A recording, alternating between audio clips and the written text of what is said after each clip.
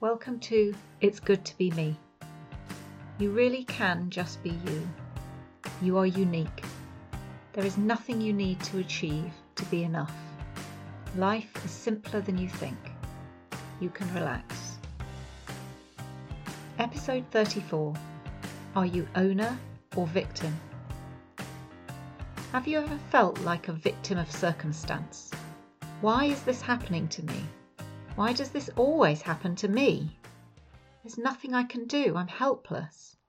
If only those people would behave differently. If only this situation was different. Here I am, stuck in the middle of it all. It looks as if the sun moves across the sky, although actually we know it doesn't. The earth is moving. In the same way, our experience looks as if it's coming at us from things in the outside world, even though it isn't. It's generated inside of us through thought. The trouble is, when we think that it's coming from the outside, we can end up feeling and behaving like helpless victims. As victims, we often just feel powerless and miserable in the face of these unwelcome circumstances. We feel that life is a struggle, that there's always stuff we need to get through for life to be okay. We can feel overwhelmed and as if everything is someone else's fault.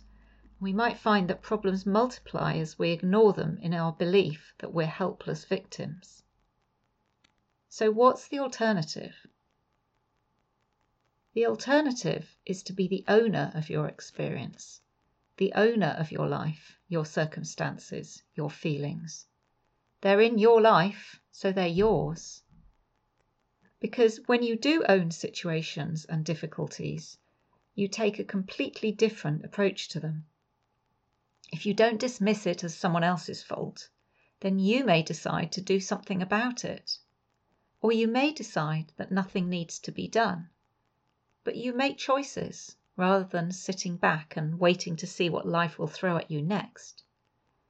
You're prepared to step out and try something new. You decide, it's happening in my life, so I'm going to engage with it. When you start to take a look, you'll probably notice that there are areas in your life where you do take ownership of what's happening to you, areas where you're proactive. That's habit number 1 of Stephen Covey's 7 Habits of Highly Effective People. And you don't just sit back and feel victimized. There are probably plenty of places where that happens. But there may be others where you just feel helpless. They probably look like they're too difficult or you just can't do anything about them. I wonder what those are for you. Do they involve certain relationships or situations that you just feel stuck in? Beware, this kind of helpless feeling is the signal that you've fallen into victim thinking about these issues. Being a victim is as much a thought creation or mental perspective as everything else we experience. We've all heard stories of amazing acts of bravery, compassion and creativity from people held in cruel captivity, people we really would consider victims. Most of us will never experience anything approaching that kind of physical victimhood. We mostly make ours up for ourselves. So what if we didn't? What if you just start to notice those areas in your life where you feel helpless and as if the world or other people are conspiring against you?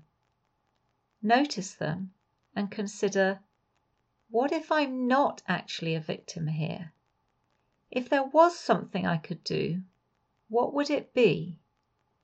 If it wasn't the fault of the person that I think it is, then what would I do? Because once you step out of victim thinking, you find yourself in the wide open landscape of possibility. You get creative and helpful and proactive. You might just be amazed at what you find yourself coming up with. That was It's Good to Be Me with Lizzie Paish. If you'd like to get regular email tips from me about experiencing greater well-being, or if you're a parent wanting to support your child, visit lizziepaish.com/podcast.